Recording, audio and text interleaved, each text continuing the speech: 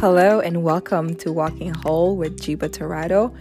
This is Jiba Torado. I am your host, and this is a place where I discuss the ebbs and flows of being a wife, a mother, an educator, a daughter, a sister, a friend, and all other hats that I wear with a healthy dose of inspiration.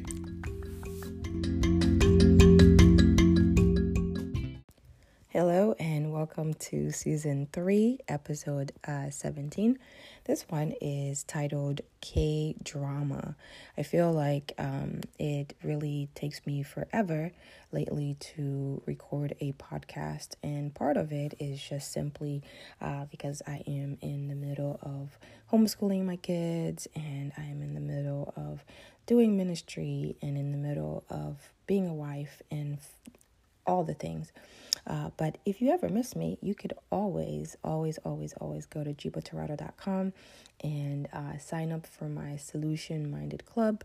And there you'll be able to hear from me on a weekly basis. And so I'm excited because I love a good K-drama. And if you don't know what a K-drama is, you will know pretty soon. In the past couple months, I have been indulging on K-dramas on Netflix, and K stands for Korean, I should say. For the most part, I don't really watch the news, but my news feed on social media has a way of informing me of new things happening. So I saw someone post about a Korean drama that involves a autistic attorney. And because I'm raising my own neurodivergent child, I was intrigued. Of course, I knew this would involve reading subtitles, but what I didn't know is how many hours I would invest into the show, and the next one, and the next one. My brain kept trying to tell me I should be doing something productive. I almost fell for it, and then my heart reminded me of an old dream and desire. When I was in high school, I often mentioned that I would love to learn a language that doesn't use letters but glyphs instead. I thought it would be neat to speak Arabic or Mandarin. Then in college, I had a group of friends who were all second-generation immigrants. And me and a girl from Ghana became good friends and parented a group, so to speak. Along the way, I met a Korean girl who I embraced as my daughter. And in our group, I played the fatherly role. And the running joke was that I had gone away in business to Korea, had a love affair, which resulted in my Korean daughter. Thinking about it now, this type of made-up story would probably make a great Netflix series, and it's not too far-fetched of a storyline for a TV show. Anyways, my Korean friend taught me a few words and would share the food her mom sent her for school. And I loved having such a diverse group of people in my life. It really does bring a smile to my face just thinking about those college years. Now that I am more than a decade away from that time and that season, I'm finding myself immersed in K-dramas, researching historical facts, and even using Duolingo to learn Korean.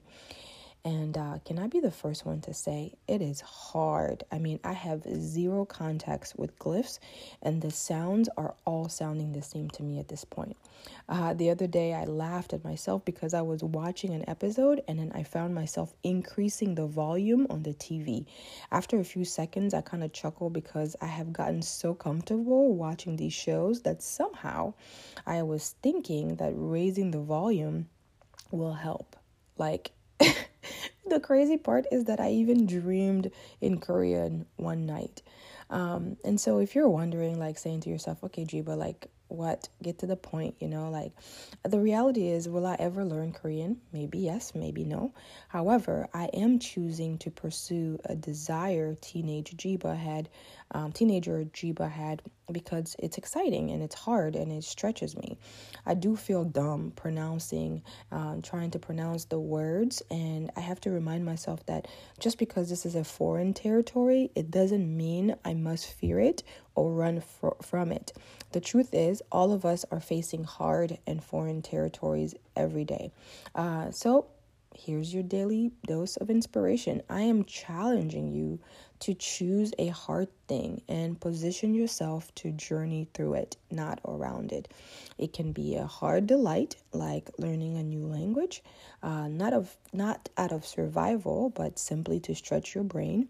Or it could be a hard demand, a must-do for survival. Only you know what's on your plate.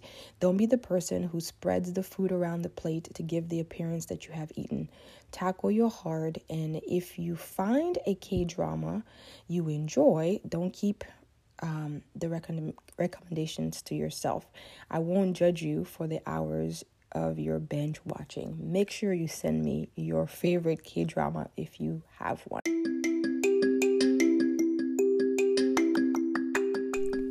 Thank you so much for listening to this episode. If you're enjoying this podcast, please subscribe and share with your circle of influence. I would love to hear from you. Find me on Instagram or Facebook, leave me a message, and let's link arms while walking whole. Until next time, I'm rooting for you.